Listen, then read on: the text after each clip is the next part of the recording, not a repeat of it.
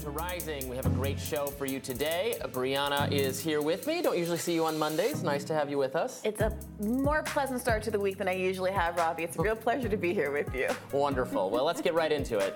Well, National Security Council spokesman John Kirby claimed that the Seymour Hersh story alleging the U.S. blew up the Nord Stream pipeline is not true. Let's take a listen. The administration has been clear in its denials that there was any U.S. involvement in the Nord Stream pipelines. Seymour Hersh has this long piece out saying he's citing a single anonymous source who talks about what was going on and what he claims led to us being involved in that. He says prior to Putin's invasion of Ukraine back in December, a working group was put together, and he says this. What became clear to the participants, according to the source with direct knowledge of the process, is that Sullivan, meaning Jake Sullivan, intended for the group to come up with a plan for the destruction of the two Nord Stream pipelines and that he was delivering on the desires of the president.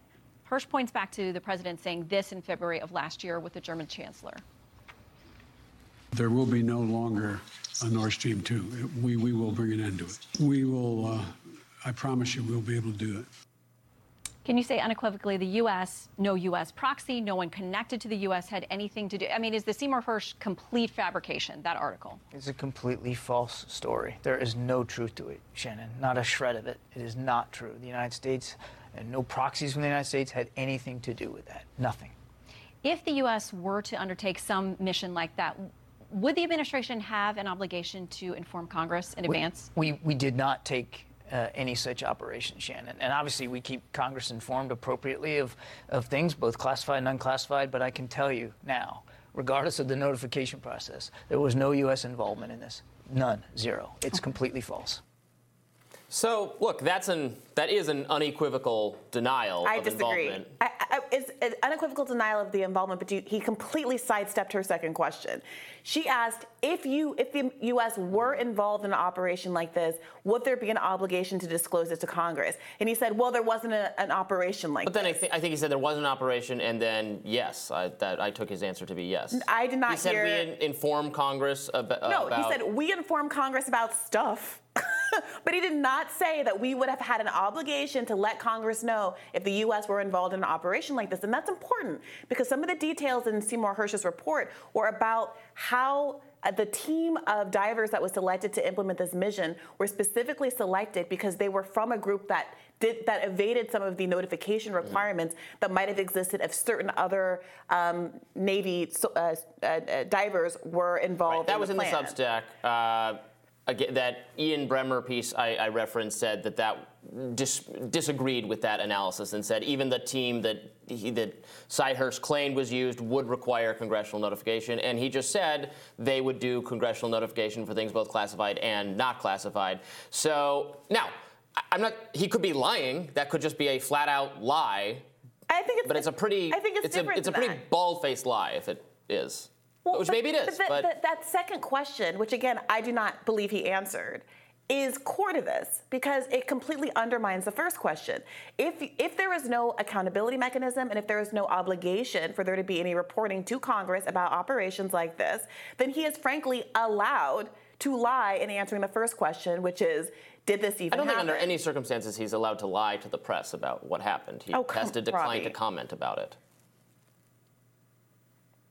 I mean, look, maybe he's lying, and again, everyone, if this turns out to be the case, and we should investigate it, we have to get to the bottom of who did this. If it's our government, everyone involved in this lie should be held criminally liable for an unconstitutional, flagrant abuse of government power without any oversight, without an act of war against an ally, without consultation, without informing Congress.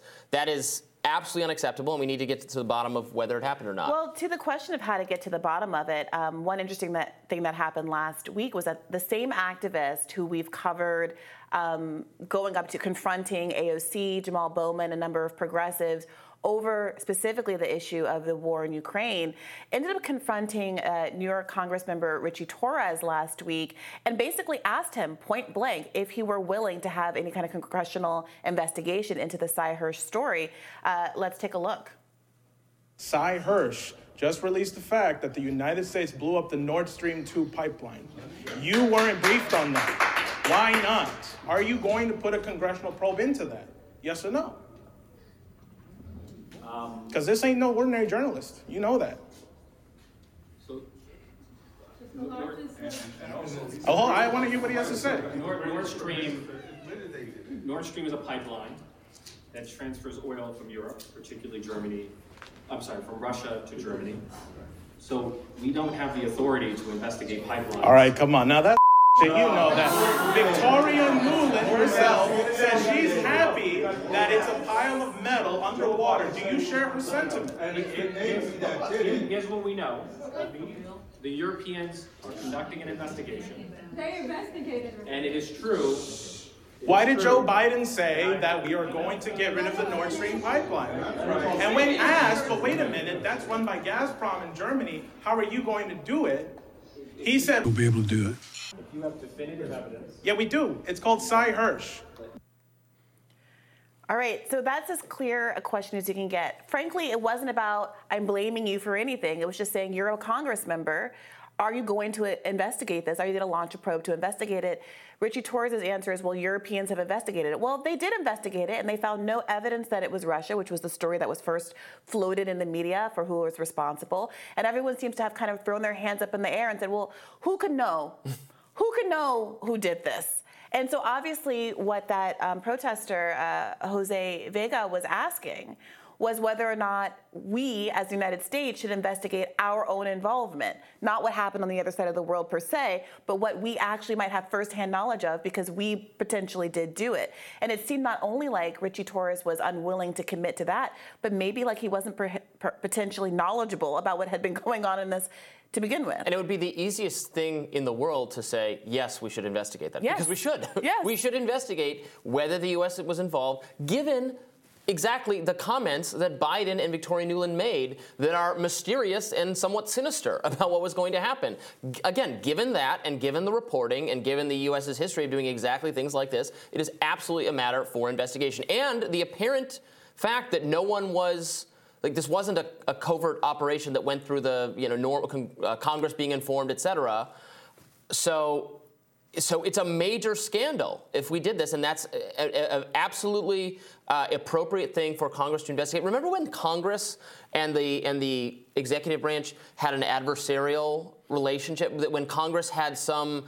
I'm talking in the distant past now, like at our founding, when there was some understanding that Congress would be in charge and the executive branch would merely carry out the policies enacted by Congress. We are so far from that. And now they're obedient lapdogs, unless they're controlled by the opposite party. And even more terrifying, it does seem like Richie Torres, who's been spending a lot of time recently dunking on the George Santos story, hasn't necessarily carved out enough time in his day to really be briefed on what this is. Maybe if George Santos claimed he blew up the Nord Stream pipeline, Richie Torres would be interested in investigating it. I think that's probably true. And look, here's the last thing. Republicans, now that they have control of the House, have said that they have intentions of investigating them any number of things.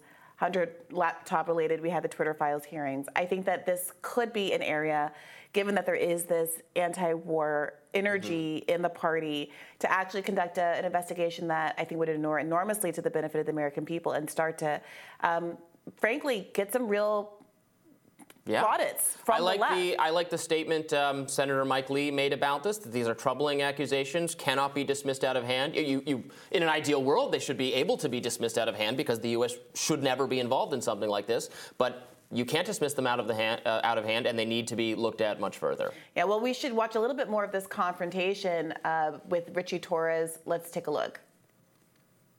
Then produce the evidence. He already did. Produced the evidence. Read the article. Listen, this is Cy Hirsch. This is the My Lai massacre. Okay, this is a Pulitzer Prize-winning journalist. He is not going to publish something he can't prove. So unless you're naive enough and you don't know that, I'm here to inform you. I'm at least asking for congressional inquiry into whether or not it's true, because his credibility alone should prompt that, don't you think? The Europeans are conducting an investigation. We know the United States did this. It seems like you know the answer to the question, so there's no need to... Well, what are you going to do? I'm your constituent. I'm your constituent. I want you to actually do something about it. Now, of course, journalists make mistakes. It's not true that because this article was written, it is in fact true that the United States did this. However, I take his point that I do think that the detail of it, the credibility of the journalist, for me, does provoke the necessity of some kind of investigation. And I found Richie Torres' response there lacking. Yes, the combination of the article by this very well-regarded journalist who's done terrific investigative work and the statements by Biden and his people on that suggesting we would do something about Nord Stream, to me, that is an absolute basis to have an inquiry. Again, it's not the final word on the subject. As I've said, I respect Cy Hirsch and the work he's done. I cannot. It's not dispositive for me an article with a single anonymous source. Right. But we should certainly look at it more. Yeah, and it's worth noting Richie Torres clipped this moment into a response on Twitter saying my town hall was hijacked by pro-Putin propagandists who blame the U.S. rather than Vladimir Putin for Putin's war of aggression against Ukraine. It's tragic to see useful idiots whitewashing Putin's war crimes. I stand with the Ukrainian people and their fight for freedom. Like, you can't, even if it doesn't, that's a shoot the messenger kind of, say you don't agree with the politics of the messenger, whatever. The inquiry, the questions he was asking are totally valid and ones that everyone, no matter how pro-Ukrainian you are, how much you want to continue the war, no matter what your politics are, you should care if your government is lying to you. Yep. And we know they've done it before. Yep. Yeah. Well, we did reach out to Cy Hirsch for comment, and we're hoping to have him on the show very soon, so stay tuned for that. And coming up next, I'll tell you what's on my radar.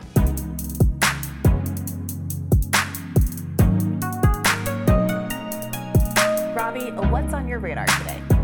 Well, Brianna, so recently the mainstream media finally started paying some attention to the Twitter files. That's after completely ignoring for weeks the revelations that multiple arms of the federal government, the FBI, federal health officials, the White House, and on, pushed Twitter to censor the speech of everyday Americans on subjects like COVID, the 2020 election, Russia, and on and on and on. These revelations were brought to us by independent journalists Matt Taibbi, Barry Weiss, Michael Schellenberger, and others, and it was done with the cooperation of Twitter's new CEO, Elon Musk. Massive government collusion to silence Americans? That's a big story, isn't it? Well, not for the mainstream media for some reason. Now, that was until evidence emerged recently that Donald Trump had also pushed Twitter to censor content. Finally, this story had an angle that mainstream media can get behind. Orange man bad. Here's a refresher. Earlier, you testified about a 2019 tweet that was about President Trump, and I think it was from Ms. Teigen. What was the tweet about? Would you like me to give the direct quote? Yeah. Please excuse my language. This is a direct quote, but Chrissy Teigen referred to Donald Trump as a Okay. Free speech. And what happened after Ms. Teigen posted her tweet? What did the White House do? What did the Trump White House do? From my understanding, the White House reached out to ask that this tweet be removed. It was my team's job.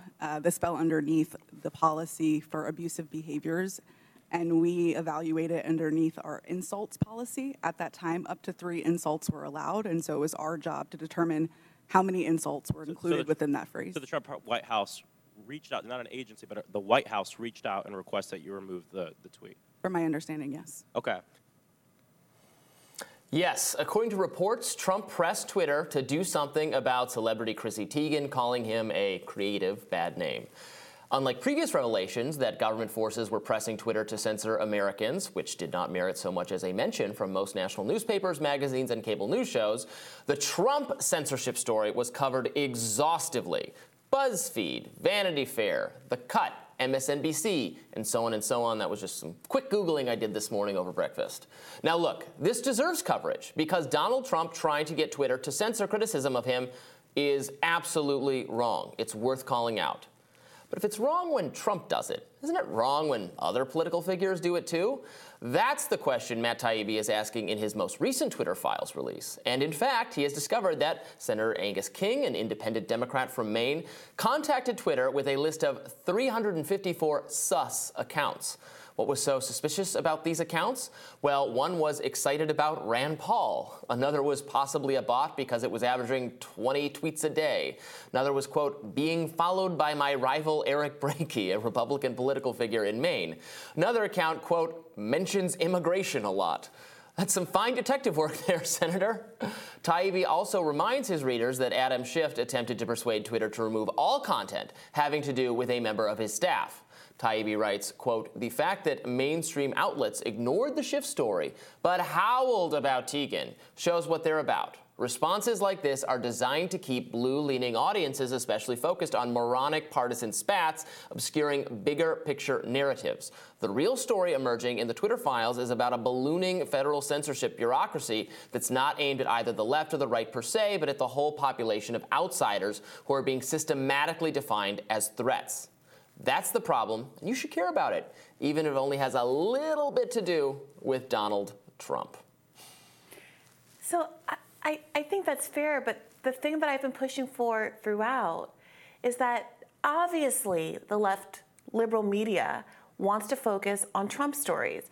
So why is it that the Twitter files has gone out of its way not to do what Matt Taibbi did just there, which is to say this is a top-down issue. This is about insiders and powerful politicians and the government attacking the people. But instead, quite explicitly, and I believe the first Twitter files, I talked about this in my radar last week or the week before, in that first Twitter files thread, Matt Taibbi framed it as something that disproportionately is affecting the right.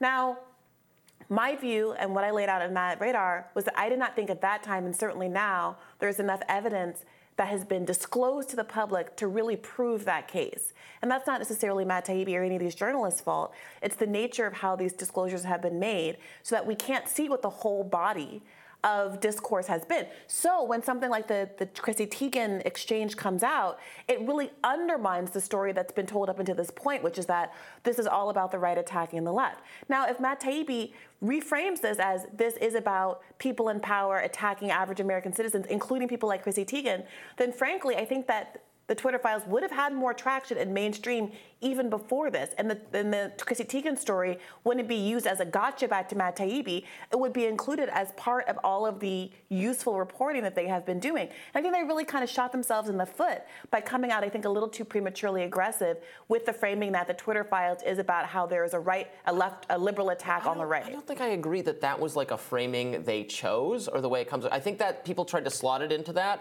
because it's not. And also, even if the framing is that the right has been targeted, I mean, what constitutes the right is an ever-evolving question. Like, most criticism of the Ukrainian effort, right, is now getting coded as right, even though it has very much in common with the left, and there are a lot of people who feel that way. The COVID dissent is right coded. All of that stuff, skepticism of Russiagate, again, right coded, even though there's nothing Republican or conservative about it necessarily.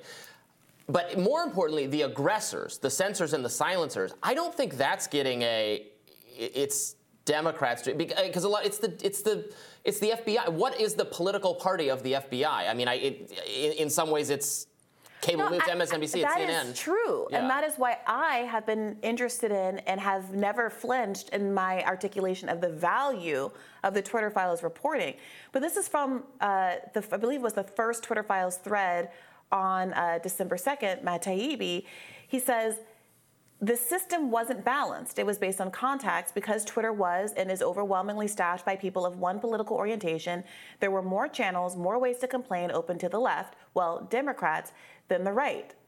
This was not an accidental framing that happened separate and apart from Matt Taibbi. Now, Matt Taibbi also, of course, did say there was stuff coming from the Trump White House as well. And he re-articulated that when the Chrissy Teigen stuff came out. He said, well, I've always said there was stuff from Trump. But what some people pointed out, and I think it's fair, is that we didn't get the detail with respect to what Trump, the kinds of censorship Trump was trying to wield on his behalf than we did other folks. So Taibbi did say in this, or responding, I saw more tweets from himself, he said he's looked for some of the Trump stuff, like the Chrissy Teigen thing, and it's just not, it's not come out of the, he says he believes it. He said he has sources who have described these kinds of requests being made. He hasn't been able to find them. He believes they're being made, and that's what the situation is with respect to some of the Trump stuff. So that's what he says. I'm sorry, this is what I said on my radar last week. He also tweeted, this is around the time of all the Chrissy Teigen stuff coming out, that he said, I didn't see it, in response to someone who said, why didn't you report on this? He said, I didn't see it. I don't have it. However, I was, told by sources there had been requests from the Trump White House, which I reported even though I didn't have the actual text. And what that says to me that Matt Taibbi knew that there was something about Trump making these requests and either didn't follow up to know more detail or tried to follow up and that information was withheld from him by Twitter. Either one of those things is a story. One, because it shows that Twitter is feeding him selective information. Alternatively, that he is claiming that he just couldn't find files when he is admitting here in this tweet that he knew of this information and reported the evidence of the information, but didn't actually get the information so that he could report on it as substantively as he has other kinds of documents.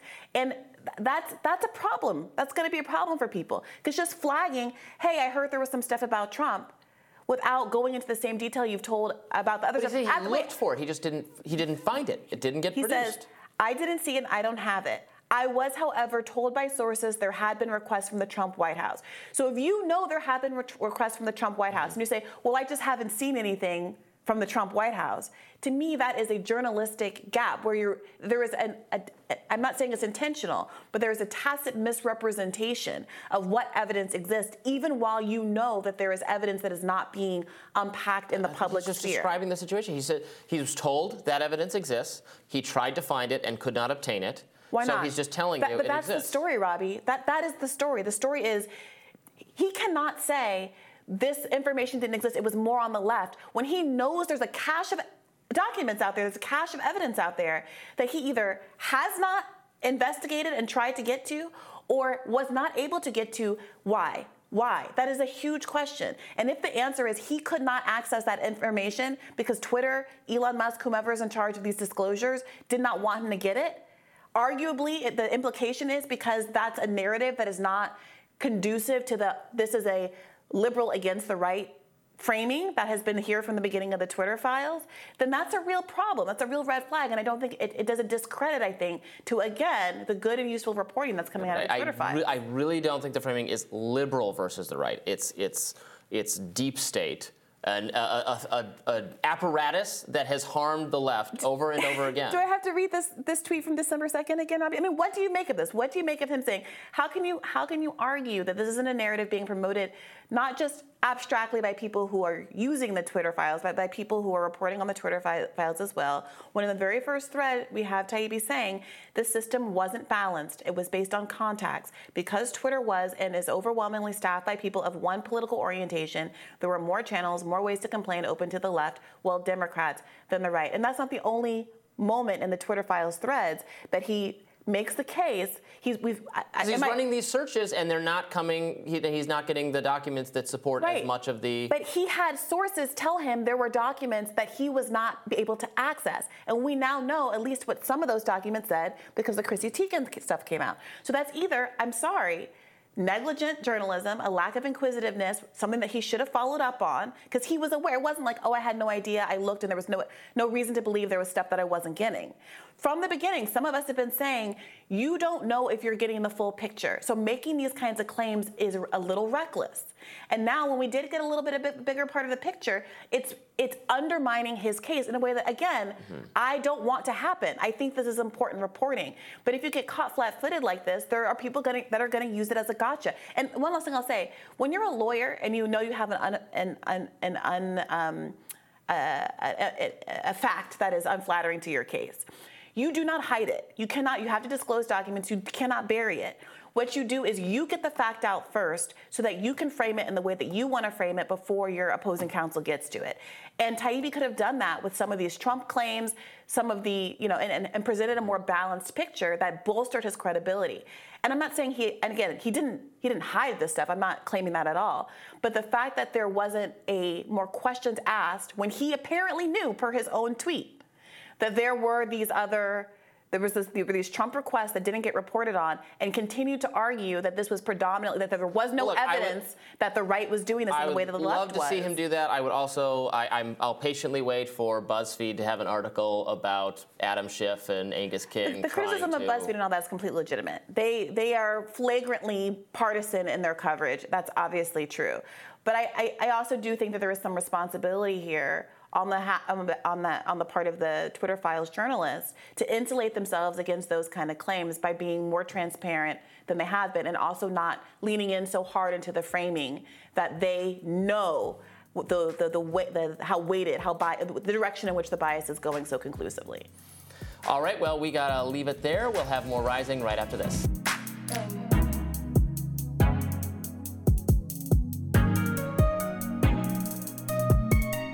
Secretary of Transportation Pete Buttigieg said yesterday that he would call on major railroads to improve safety after the train derailment that occurred in East Palestine, Ohio, on February 3rd, a train operated by Norfolk Southern.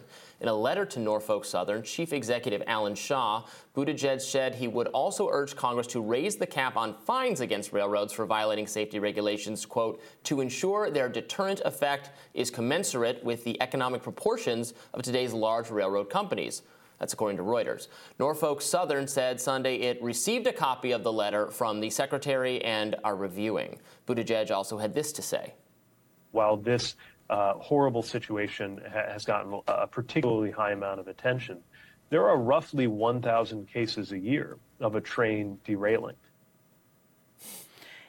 Interesting comeback there. You know, you might think this one's really bad, but guess what? We're asleep at the wheel at a number of horrible emergencies that happen every year.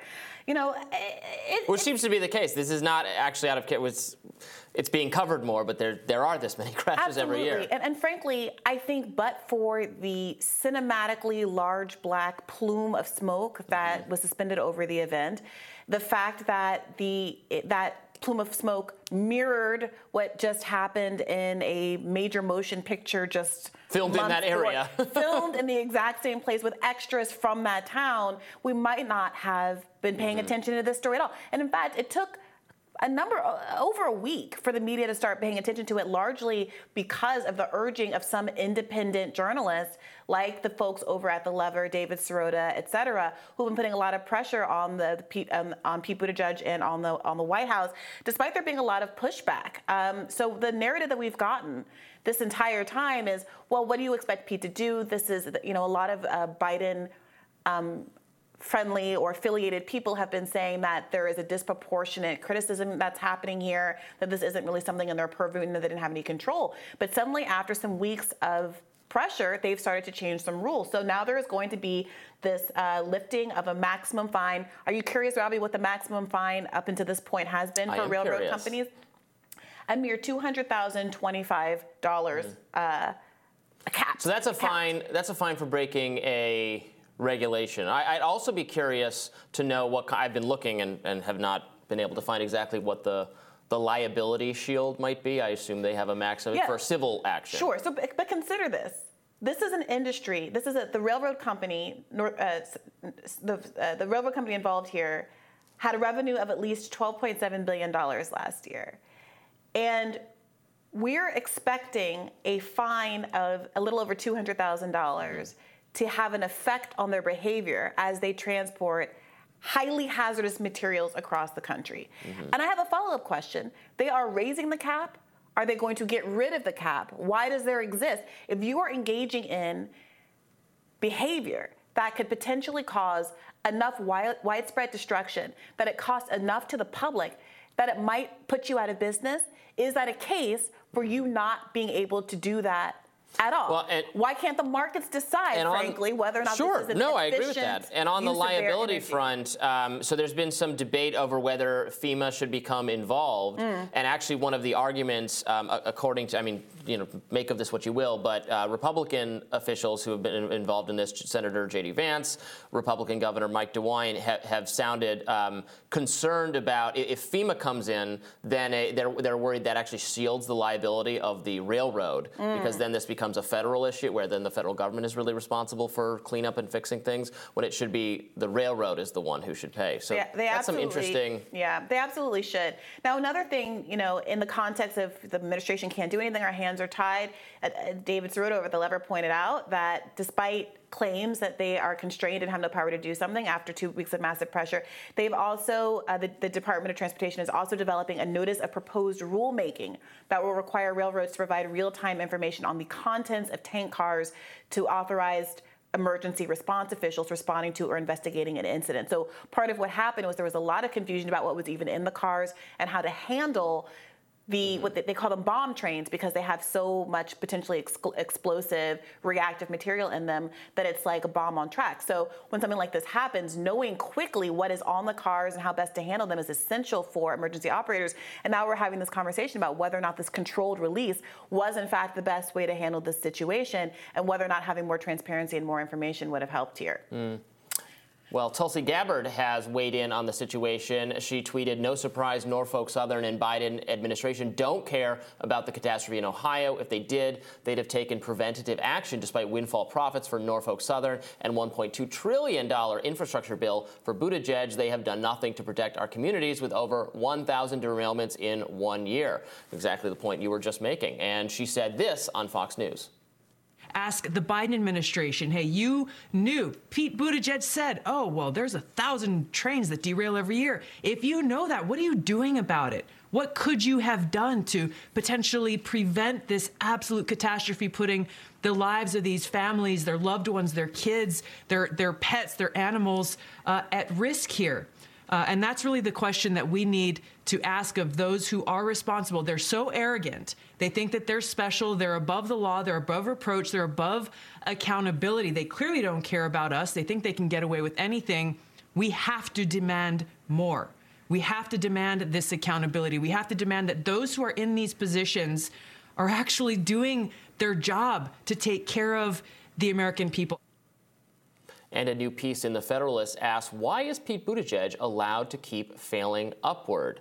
I mean, this is a valid question. Obviously, it's not the main thrust of the story, but is this going to derail the presidential aspirations of Mayor Pete Buttigieg? Yeah, I mean, when he was first appointed, there was reporting that he would have preferred another position. I think he wanted an ambassador position, and that this was a kind of this requires actual work. Well, and look, maybe, not to smear our hardworking ambassadors, but also maybe he had some self-awareness that he wasn't actually particularly prepared for this job. I mean, even when he was running for president, there were accusations that he wasn't prepared for that because he had been the mayor of a very small town. In a way that didn't really set him up for running an entire country, much less the Department of Transportation. But the thinking was he and a number of other candidates in the 2020 race stepped out and cleared the path for Biden. There was clearly not enough votes for a divided, moderate lane unless they all coalesced around one candidate to defeat the progressive Bernie Sanders. And so they needed to all be rewarded for having taken the knee. Pete Buttigieg being the strongest of those candidates, he merited a special reward. So there's a lot of irony in the idea that him being given this gift of a cabinet position is ultimately what leads to his political downfall.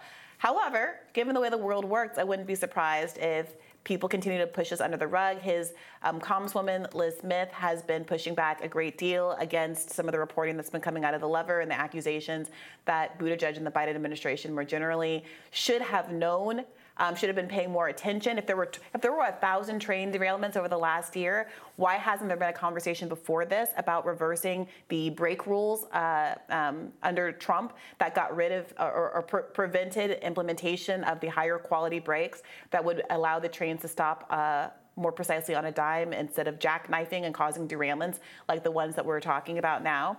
I mean, you can't have it both ways. Apparently that's not a very important agenda item, and when you're a World Economic Forum young fellow, he was a young global leader who was part of that. He worked for McKinsey. We're not quite sure what he was doing there. Well, we know a little bit about the bread fixing scandal. Remember, one of the New York Times' most glowing moments, in my view, over the last few years were the candidate interviews that they did back in 2020. And one of the journalists there asked Pete Buttigieg a series of pretty pointed questions about McKinsey and Pete Buttigieg's involvement in a bread price fixing scandal, I believe, in Canada. And the look on his face is priceless. I strongly recommend those who haven't watched that video to go back and watch it. But look, if it weren't for the fact that he was so doggedly pursuing power and political clout, seemingly from the time he was a very young man straight out of college, I might have some sympathy for him being put in this position that was kind of like designed to fail. But of course, he courted this. And frankly, my sympathies cannot be divided. I have there's no reserve of sympathy when there's so much tragedy that's befalling the people of this community in East Palestine and all of the untold rail disasters across the country. Right, and several things going wrong with several different kinds of transportation. I was already dissatisfied with him given the tremendous breakdown we had in air travel. Yes, even the before Southwest this. debacle. And again, by the way, that's a very similar story where Southwest, instead of using its profits to invest in its own booking mechanisms and updating its equipment from like the 1970s or 80s, instead use that money to pay shareholders and do stock buybacks. And who pays the cost? The consumer. Over and over again. And we are given paltry crumbs to try to make up for the fact that we miss our holidays, miss our families, or maybe are never reunited with them at all. We give them we give the industry a massive bailout every time there's a slightest things going wrong. And do they use that money to make things right? No. 100%. So I'm so excited about the pressure that's coming from some parts of the media on the Biden administration and on Buttigieg. I'm so heartened to see that Fox News and Tulsi Gabbard and the like are really keeping up the pressure here. What I hope, though, is that that's converted into a constructive criticism of some of the systemic pressures here, because it's not just Pete Buttigieg, and it's not just a Democrat issue. These are rules that came into place under both the Trump administration and the Biden administration are being carried forward by the Trump administration, the Obama administration are being carried forward by the Biden administration. And until we stop party punching and start actually engaging with why there are these regulatory failures, we're going to have another 1,000 derailments in the coming year. If your train explodes, you have to pay for the cost, and you have to make things right with the people it's affected. I think everyone can agree on that. We will have more Rising in just a minute. Please stay tuned.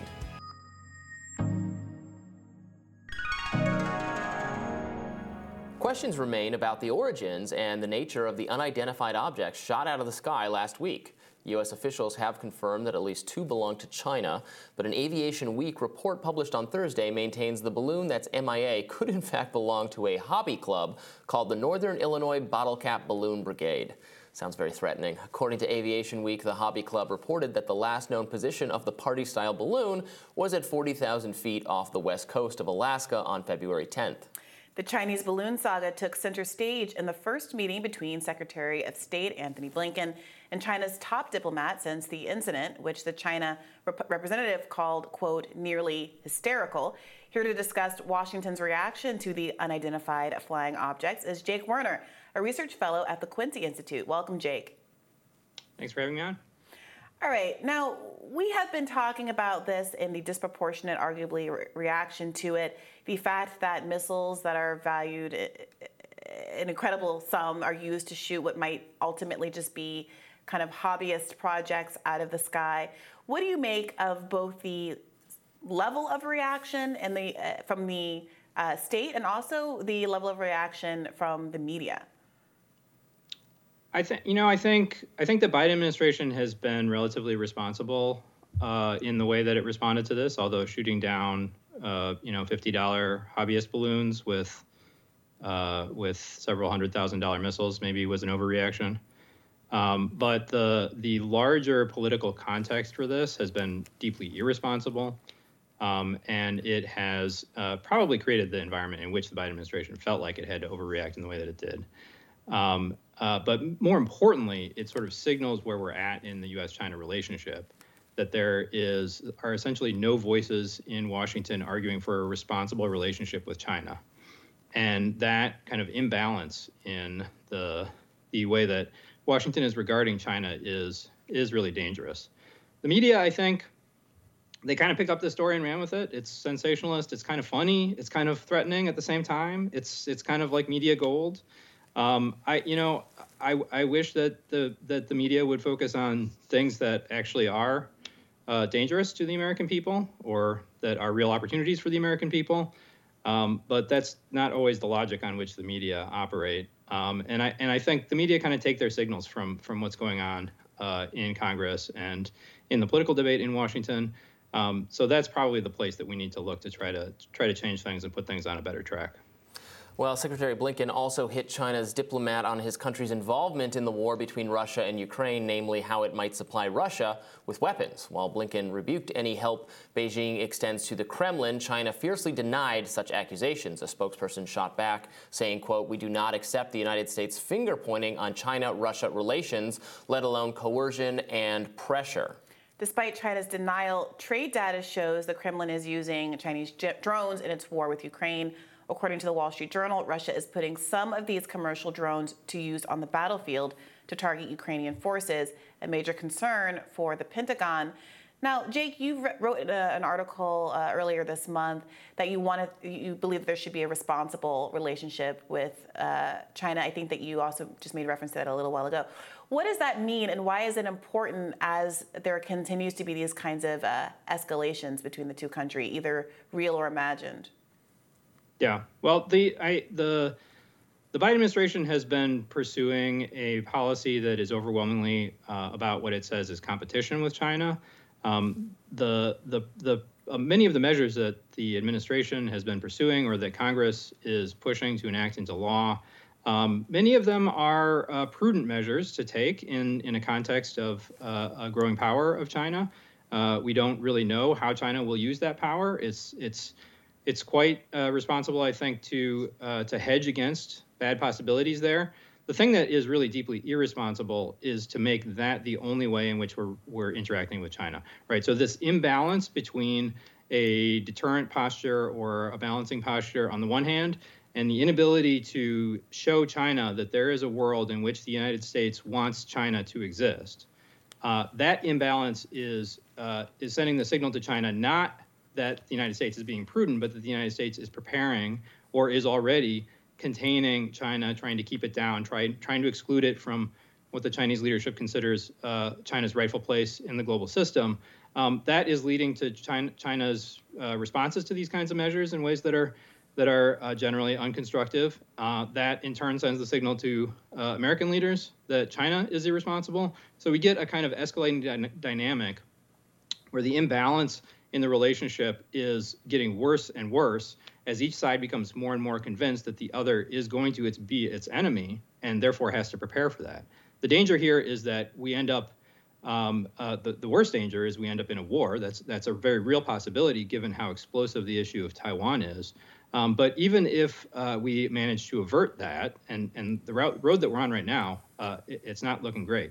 But even if we manage to avert the worst consequences of this, nonetheless, if we get into a situation where the U.S. and China are facing each other in a relationship of permanent hostility, then each one is going to be undermining and sabotaging what the other wants to accomplish. And generally speaking, there are a lot of interests that are shared between the two countries that are just going to get thrown out the window as the two sides prepare for conflict. And how concerned should the U.S. be, or what even should U.S. policy response be to, this allegation of Russia and China working closely together, China supplying Russia with weapons?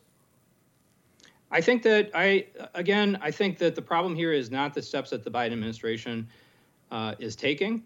Signaling to China that this would be unacceptable, that's fine. Signaling that there are going to be consequences, that's fine.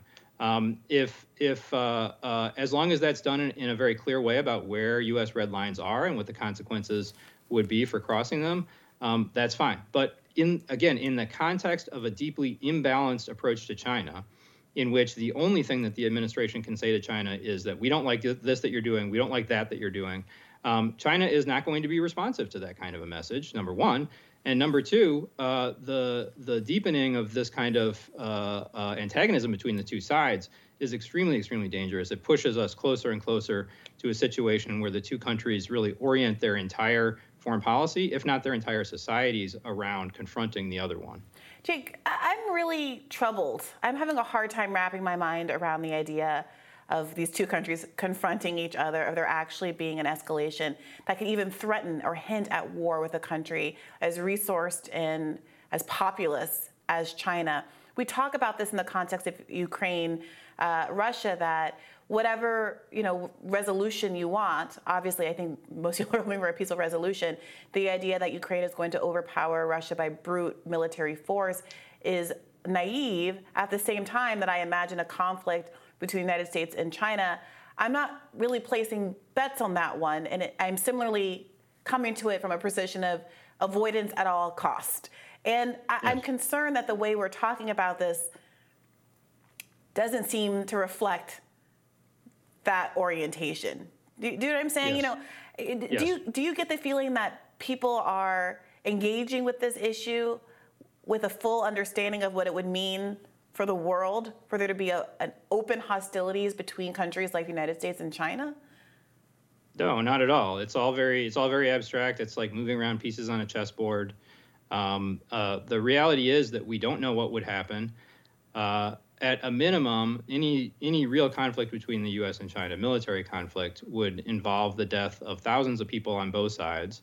Some of the war games that have been done, sort of trying to project what might happen, involve the sinking of numerous aircraft carriers, American aircraft carriers, and there are thousands of people on each aircraft carrier. So you can imagine, even if we were very lucky and came out of this and the war remained relatively limited, we're still talking about the death of thousands of people, a permanent state of hostility between the two countries. And if the conflict took place over Taiwan, then it would absolutely devastate this wonderful country of Taiwan. So the only, for those who want to safeguard Taiwan, for those who are concerned about Chinese actions, the only way to solve any of this stuff is to make sure that we don't get into that kind of a conflict. Instead, people are rushing into, like, how do we beat China if we're in a war with China? If that's the discussion, we've already lost. We've already, not just the United States, not just Taiwan, not just China, but the entire world, because even beyond the immediate consequences, it would be a complete catastrophe for the global economy, and it would destroy the lives of literally millions of people. We've seen like a sort of shadow version of that with the Russia-Ukraine version. It would be 10 times, 100 times worse if the U.S. and China were fighting each other. Well, Fox News did reach out to Nib for comment, and NORAD told Fox News Digital that the FBI has spoken with the Hobby Club and expects the National Security Council to have more on potentially identifying the objects. We'll follow any updates here. Jake Werner, thank you so much for joining us. Thank you. And we'll have more Rising right after this.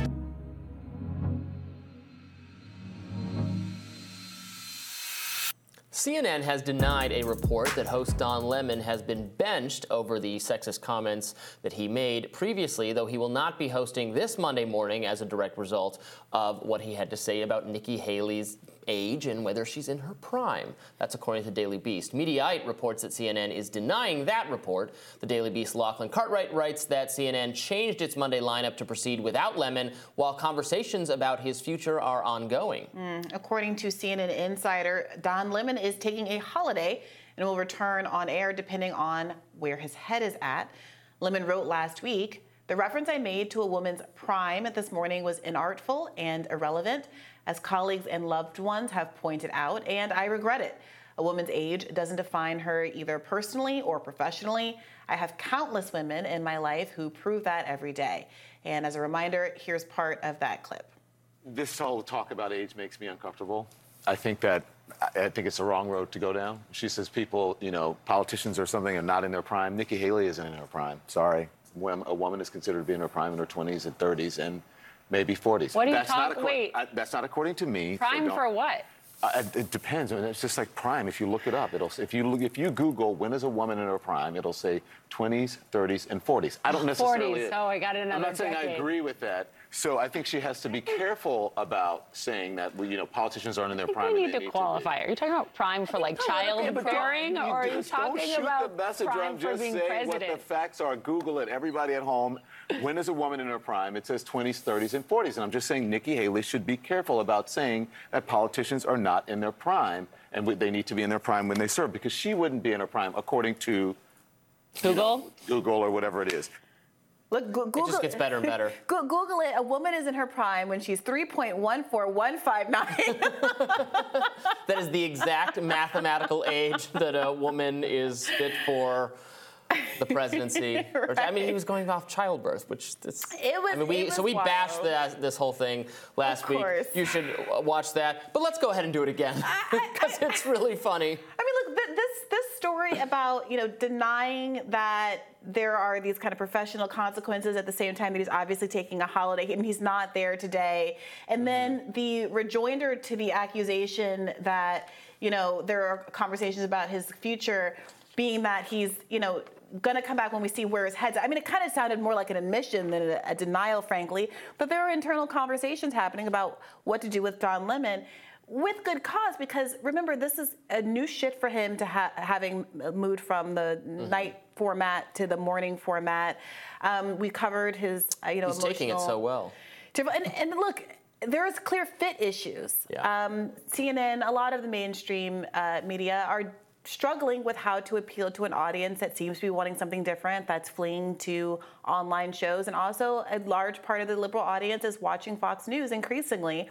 And I don't know that Don Lemon is the solution to that problem. In fact, he shamed Caitlin Collins, one of his co-hosts, who, we don't know if she's in her prime. She's all of like 27 or something. I don't know how old she is.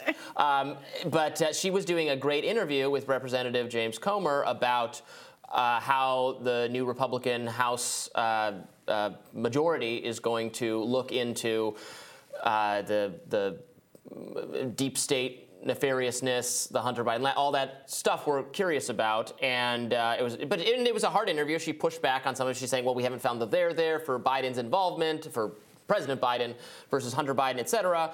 And then after that interview, Don Lemon, Poppy Harlow trying to say, thanks, good job, Caitlin Collins, let's go to break now.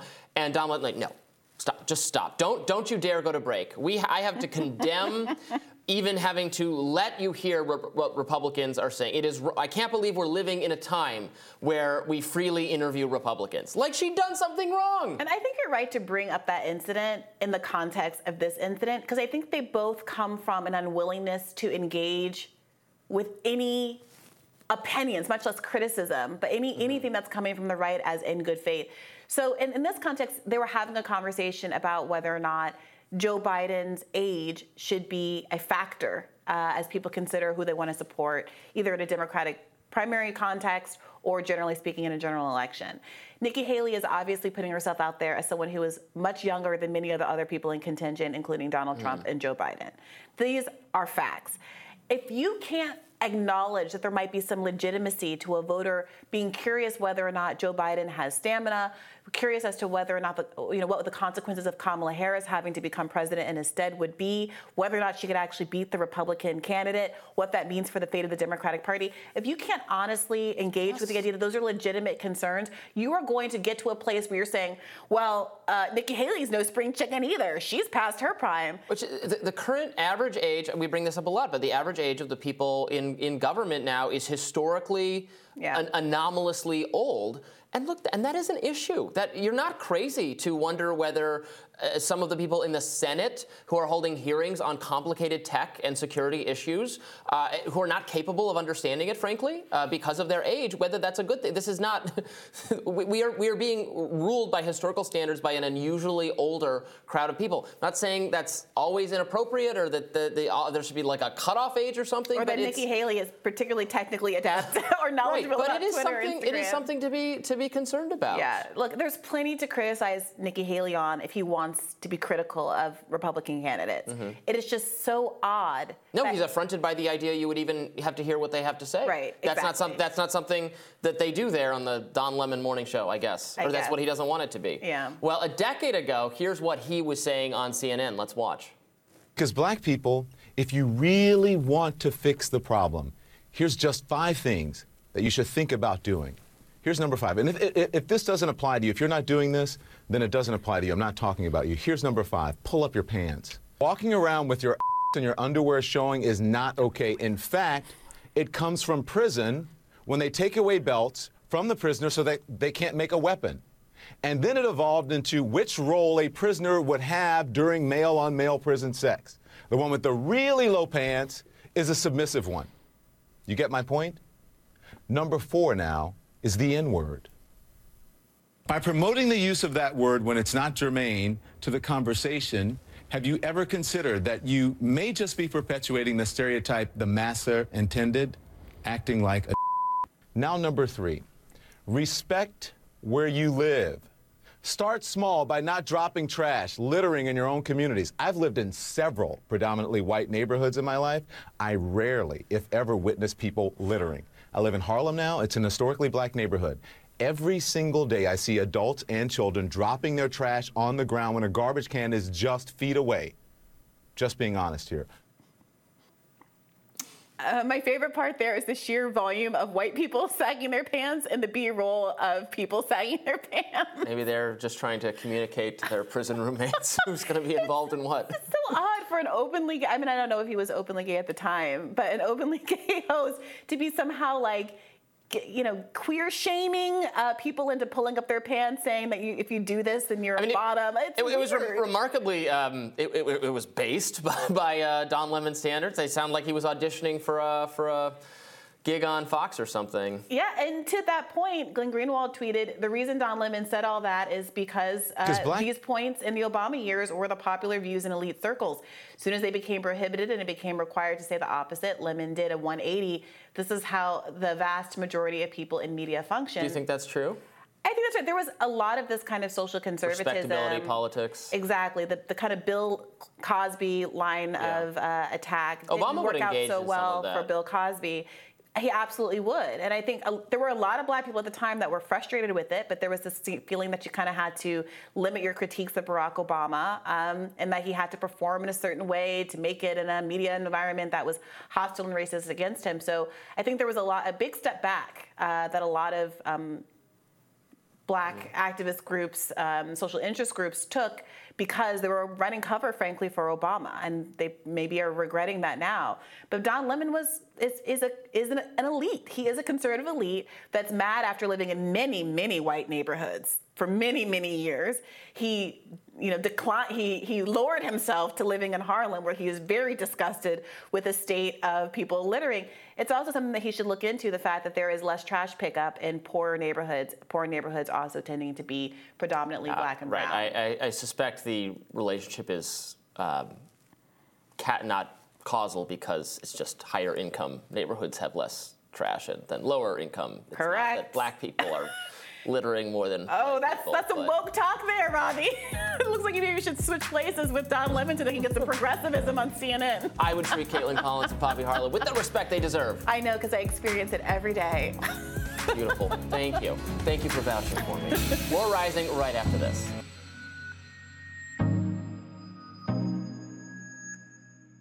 A new study has found that immunity acquired from a COVID infection is on par with the protection provided through 2 doses of an mRNA vaccine.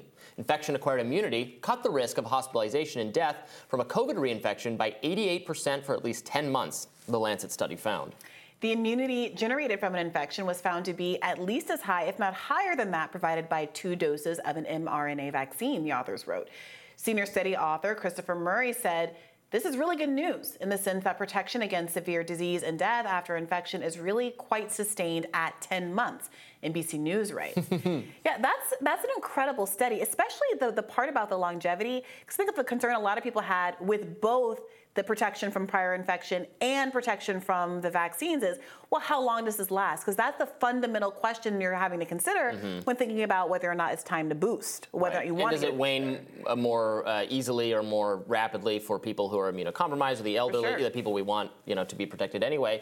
Yeah, I saw a lot of people talking about this online with a certain amount of well-deserved smug satisfaction, because people have been saying for a long time that it seemed likely there would be some good level of protection after an infection, and the Faucis of the world they've admitted it by now, but they really did slow walk that one. Yeah. It took a long time to say that there was so much downplaying of it, so much dismissing of it.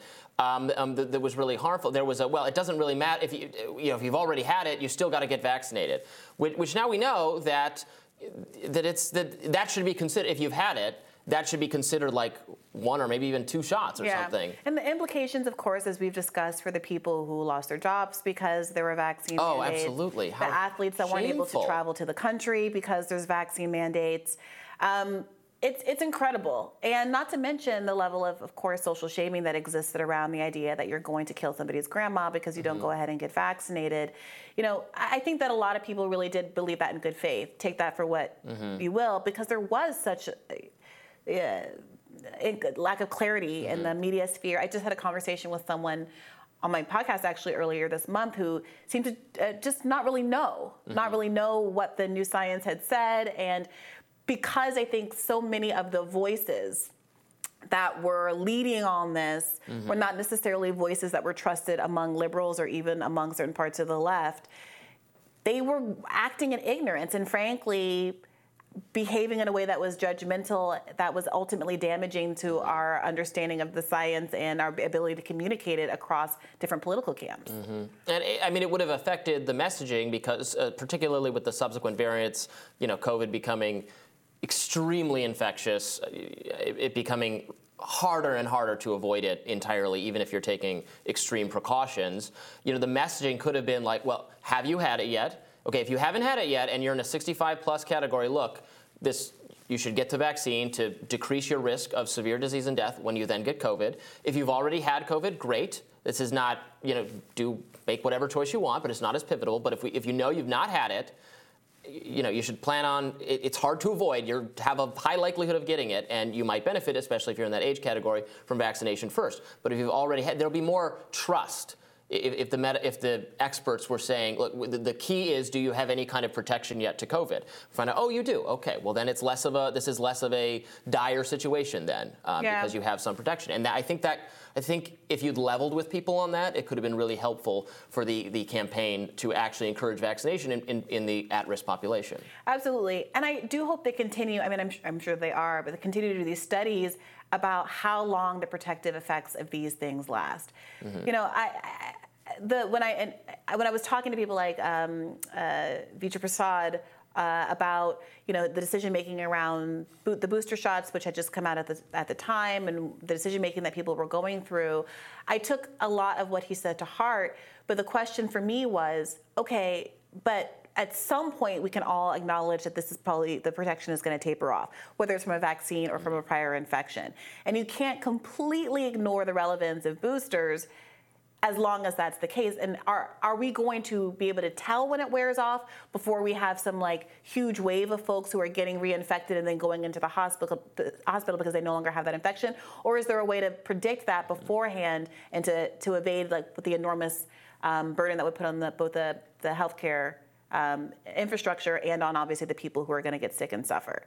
And I think that's the real unknown here that I hope scientists are getting to the bottom of. Yeah, and it should, if there's ever, we go through this again, God forbidding, hopefully not, there should be a little bit more humility from the medical establishment to begin with, on all fronts, right? There was, well, we don't know about this, but then confident assertions. I mean, there was confident assertions about how the vaccines would drastically reduce cases as well. They look at the studies; they're really effective against that, and you know that came apart. Yeah, and look, it is also worth noting that there were some bold claims that were made about the kinds of things that would prevent COVID that were not vaccine related, some of which were not validated by science. Yep, some of which had some validation that was minor and not really substantial. Yep. So there have been mistakes made across kind of the political spectrum. There's a lot of wishful thinking about exactly. And I'm not equating what some online person says about what treatment might be good versus what the CDC told us and misled us for a long time at all. But, you know, there is like a kind of a fog of war, confusion, some of which is in good faith, and I hope that we're able to figure out a way to regain trust and to not just be pointing fingers, because conflicts like, tragedies like this, emergencies like this are not going to go away, and even COVID isn't going to go away. People who credibly ran with all of that stuff could have used the application of an extra dose of skepticism, the skepticism they applied to the mainstream, the vaccines, et cetera. They could use a dose of skepticism in that direction, and people who put utter blind faith in what the medical establishment recommended, but confidently asserted that all the other stuff was that's obvious fraud, should apply some skepticism the other way. We'd all benefit from a little bit of a... Are you intentionally framing it as a dose because you're in this pharmaceutical mindset? Yes. A double injection of some skepticism. Yes, just like how I I said that Buttigieg's career has been derailed. We were talking about very nice. We're using literary references. Love the wordplay, Robbie, today. More Rising right after this.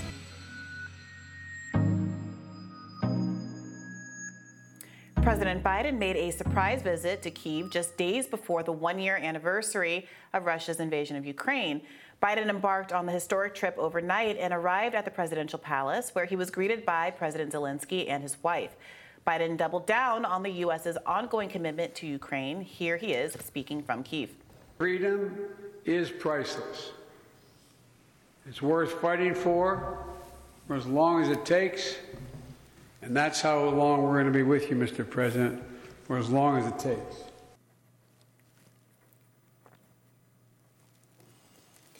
Biden is feeling pressure from all sides in favor of supporting Ukraine. U.S. lawmakers are pushing the Biden administration to supply the war-torn nation with F-16 fighter jets. Biden declined to do so last month, opting to equip Kyiv with 31 Abrams battle tanks instead.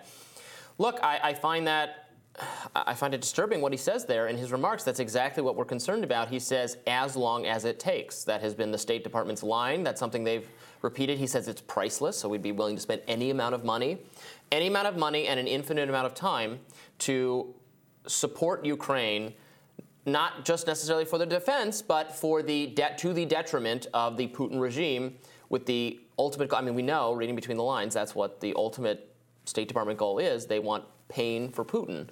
And they're willing to pay any amount of money, and they're willing to take as long with this as they can, even if there's nothing left of Ukraine, however many years from now, and we're still at this. Ukrainian. That really is what's so gross about it, is the tacit indifference to the humanitarian implications of prolonging a conflict and not engaging in a way that's designed to bring the conflict to an end. When you're saying things like, as long as it takes, that doesn't exactly inspire confidence that your goal is to engage militarily in a way that's supposed to bring Russia to the table, in a way that's supposed to encourage some negotiations, and the way that from the beginning there's never been any substantive conversation about what concessions are going to be necessary to bring the conflict to an end. And in fact, any concession on the part of Ukraine being characterized as bending the knee to Putin, or, being a supporter of Putin or a Putin puppet, it is frustrating, it's demoralizing, and it is very interesting to see that Biden is able to continue with this narrative, despite there being a substantial amount of pushback here at home, including this past weekend. There was this anti-war rally where protesters from the right and the left marched in Washington just yesterday in the Rage Against the War Machine rally, which opposed the war in Ukraine. Senator Rand Paul, Tulsi Gabbard, and Jimmy Dore were among the protesters who rallied at the Lincoln Memorial, calling for a peace deal and an end to arming Ukraine. Yeah, a lot of guests we've featured, perspectives that have been at home here at Rising. Former host Kim Iverson was there speaking as well. Look, it's a very important cause, and it was organized actually by the Libertarian Party. Angela McArdle, we've had her on as a guest as well. But with the stated explicit goal, we're here against war, which necessarily involves people on different sides of other political issues coming together. So there were some Lyndon LaRoche people there. There were lefty, probably explicit communist people there. There were people with Russian flags. And do I agree with the variety of views those people hold on many other issues? No. But you can't have a very successful anti-war rally unless you include voices who would not agree on other issues. This is like textbook political coalition building. So because I agree with the cause, you want to be as inclusive as you possibly can to show that there is real opposition to this. And I think there is among the American people. I think if you go to the American people and say, President Biden said our commitment to this is as long as it takes, whatever it takes. Do you agree with that? I think many Americans would say they would have some pause about that. They'd ask, well, is he going to visit East Palestine? Yeah, look, there was some checkered responses to this event happening on the left. Obviously, there are a lot of leftists who were participants and panelists and some of the biggest cheerleaders of this. At the same time, there was a debate within the community as to whether or not there are some people who you shouldn't coalition build with. And people like Chris Hedges took the opposite approach. He was a speaker at the event, Pulitzer Prize-winning journalist Chris Hedges. And he says that it is important to be clear about those things that you don't agree with people with, so there's no confusion about the idea of that you might be endorsing some other beliefs that are articulated by people at the conference. But at the end of the day, the blob in this case, or whatever other powerful force that you're aligning against or trying to coalition build to defeat, is always going to win if you succumb to the idea that there has to be a perfect harmony of interest for you to rally around a shared cause. I've talked to you a little bit about the Libertarian Party, of which I'm a member, had a new group kind of take over the party and is pushing it in a little bit of a different direction, and that's caused some discomfort among people who used to be. If there's a big kind of civil war in the Libertarian Party, because they're so massive and powerful and influential. I've had many criticisms of the kind of team that took over, but this isn't really one of them. And so now they're being criticized by some of the people who used to be affiliated with the LP, saying it was wrong of them to have this rally and invite so many people who are outside libertarianism or who have beliefs. Oh, interesting. You guys are having the same debate. We're absolutely getting that. And again, I do not shy away from critiquing the party when I disagree with some of the things it's doing. But on this issue, I think if you're going to have an anti-war rally, you should invite people who are anti-war, even if we disagree with them otherwise. Yeah, that kind of is inspiring to me, actually. It makes me kind of feel like we go through if the same thing. If everyone's mad, it sounds like they're on the right track. Yeah. And by the way, we will be having some people who were at the rally. Sabby Sabs will be joining us tomorrow to discuss. Yeah, and we have some footage of Tara Reid talking on Tucker Carlson about the rally, which took place over the weekend, and getting some promo for it. Let's watch. Tara Reid will be there. She's the author of Left Out, When the Truth Doesn't Fit In. We've interviewed her before on other topics, but she'll be at this event tomorrow. Tara, thanks so much for coming on. Why are you speaking at this, and what is this? First of all, thank you for having me. And I feel really strongly about speaking out against war. And, you know, you have so many political parties coalescing from the right and the left, and the Libertarians leading the charge to this event. And it's really amazing. So you have the People's Party, the Libertarians. You have all different speakers like Jimmy Dore, Ron Paul, Kim Iverson, Tulsi Gabbard, with very different political views coming together for one message: no more endless war. We've spent almost $100 billion of weapons and aid going to Ukraine. And the suffering that we have in our own country is being ignored. And you've been covering quite well, where other networks haven't, the East Palestine in Ohio, the ecological disaster. Our infrastructure is falling apart. America's becoming a failed state with all these endless wars. We've basically pivoted from Afghanistan to Ukraine. And this war started, yes, 24th, some people say, but actually it started in 2014 with Maidan, when the Western coup was put in place in Kiev. And that was revealed by Julian Assange, who is, Yeah, it was great to see, again, drawing publicity attention to this very important cause in different media environments, so that everyone, again, we might disagree on a lot of other things, even some things related to this conflict, but it's important to have a group of people putting pressure on the administration to not have a whatever it takes, as much money as it takes commitment, which I don't think, and I don't think you think, is ultimately in the best interest of the Ukrainian people either. Yeah, absolutely. Yeah. So tune in tomorrow. We will have more on this with Sabrina Salvati. And be sure to like, share, and subscribe so you never miss any content. For those of you who like to listen while on the go, we are, of course, available anywhere you listen to podcasts. And we'll see you tomorrow. Thanks for tuning in. Have a good one. Bye-bye.